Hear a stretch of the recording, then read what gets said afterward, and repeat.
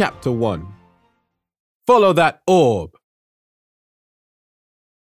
The fire dragon swooped through the sky, breathing out jets of flame. The fire was blue and green, which meant it was super hot. Way hotter than boring old orange fire. Some of it was even purple, which is hotter than 10 million suns. The dragon dived again, and on her back, First Rider Theo clung on with grim determination. Together, they had defeated the massive, drooling ogre and its army of flying, saber-toothed goblins, as well as escaping the winged cheetah, which is the fastest creature in the skies. But they weren't out of danger yet.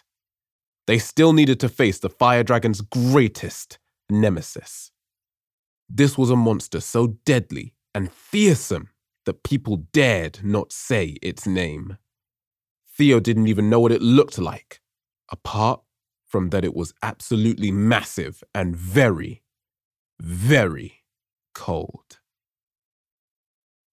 Theo and the fire dragon felt a gust of icy air, then thundering stomps echoed all around them, and they could see the trees and mountains shaking far below.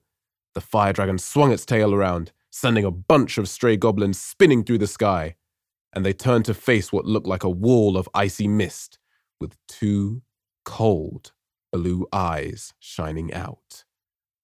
"Theo," said the monster. "Yes, monster," replied Theo, trying to stop himself from shivering. "Have you tidied your room?" "Huh?" said Theo. "I said, have you tidied your room?" said his mum, walking in. "And what did you call me?" Said Theo, snapping out of his daydream. I called you Monster. I thought it was time you had a new nickname." "Ooh, I like it," said Mum. "Now pick up your pants." Theo's mum called his room the bin, but he preferred to call it the Dragon's Lair, because absolutely everything in there was themed around Theo's favorite thing: dragons. He had dragon curtains, a dragon duvet, and pillows, and big, furry dragon slippers. His bookshelves were full of dragon books, and his completed Dragonia sticker albums. And covering half his wall was a giant poster of First Rider Ada, leader of the mighty and noble band of peacekeepers known as the Dragon Riders. In the picture, she was hanging onto a battle-scarred dragon, Faust. Theo had read everything he could find on dragons, hand-drawn his own map of the magical land of Dragonia, and even made his own flame-red replica Dragon Rider jacket. Today, the Dragon's Lair was extra messy, because Theo was packing for the most exciting trip ever, and had tipped all his belongings onto the floor while working out what to take. After his mum had given him a big hug and left for work, Theo picked up a sock and put it in the washing basket. Then he thought that was enough tidying for now, and went back to reading the letter he'd read approximately 700 times. "Dear Theo, it is my great pleasure to invite you to join us at Dragon Towers. Please report to the school in 2 weeks' time. The magical orb will guide you to the appropriate dragon door. Sincerely, D. Ranker, Headmaster." "Do you think you might have overpacked?" said Dad, as Theo dragged his bag out onto the landing. Dad was wrestling Theo's baby brother Dexter into his buggy while getting kicked in the head. "No," said Theo confidently as he bumped the bag down the stairs. In the end, he decided to bring all his dragon action figures and both dragon lunchboxes, just in case. Theo perched on his bag in the hallway and flicked through his current Dragonia album, while Dad searched for one of Dexter's shoes. He couldn't believe that he was actually going to dragon school, and that soon he would be flying around on his very own dragon. As he turned the pages, full of all the different types of dragons, he wondered what his would be like and what powers it would have. There were ice dragons, camouflage dragons, and thunder dragons, whose roar was so loud it made the earth shake.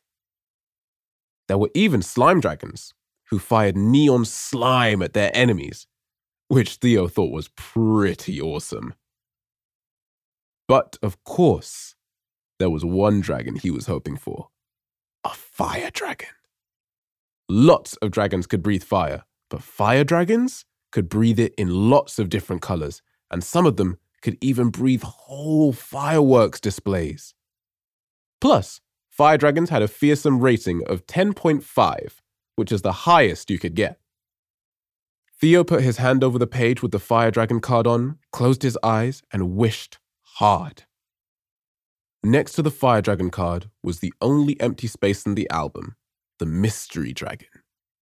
No one knew what its powers were, and all its ratings were unknown. The mystery dragon card was super rare. Ready to go? Theo looked up to see a slice of toast heading for his mouth. Sorry, it's a bit burned, said Dad. A dragon toasted it. Actually, at Dragon Towers, some of the dragons do help cook, said Theo through a mouthful of peanut butter and jam. They're called soup dragons. He looked down at his outfit. Dragon socks, check. Dragon jacket, check. Dragon pants, said Dad, waving a tea towel at the smoke coming from the toaster. Check, said Theo. He brushed the crumbs off his dragon rider jacket. All set? Asked Dad. Do you need anything else? Money? Snacks? I don't think so. Dragon Towers is in the magical land of Dragonia. I don't think they even use money there, said Theo. I won't say no to snacks, though. He stuffed his backpack full of crisps and chocolate bars and a satsuma to keep his dad happy. I'm ready, he said. Bam! Yelled Dexter from the buggy. There was a pause. So, how do you get there? Said Dad. The letter says I have to follow a magical orb, said Theo. You can't get the bus then? Said Dad. Dad, the bus isn't magical enough for a magical orb, said Theo, shaking his head. Bum, said Dexter, disdainfully. Theo pulled his bag onto his shoulder. How would he find the magical orb? He'd sort of assumed it would just turn up, like the letter had done a couple of weeks ago. Then there was a knock at the door. Theo gulped. He took a deep breath, stepped forward, and opened it. Sorry, I forgot my keys, said Mum. Theo put his bag back down again. But it means I get another hug from my dragon flyer, said Mum, giving him a squeeze and lots of kisses. It's Dragon Rider, Mum, Theo said into his mum's arm. He wriggled free, but gave a half grin up at her. She smiled back at him and said, Whee! Theo stared. Why was his mum making a weird noise? And why was the back of her head glowing? But then he realized it wasn't Mum who was glowing. It was something behind her. A floating, sparkling orb about the size of a football. Whee! Said the orb, and then it whizzed off down the road.